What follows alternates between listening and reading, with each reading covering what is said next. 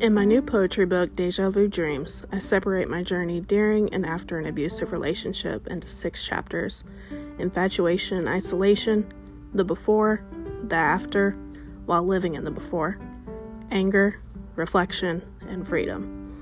In this podcast, I will read portions of the poems in those chapters and share music that has either helped me through my healing journey or reminds me of that specific chapter of my life.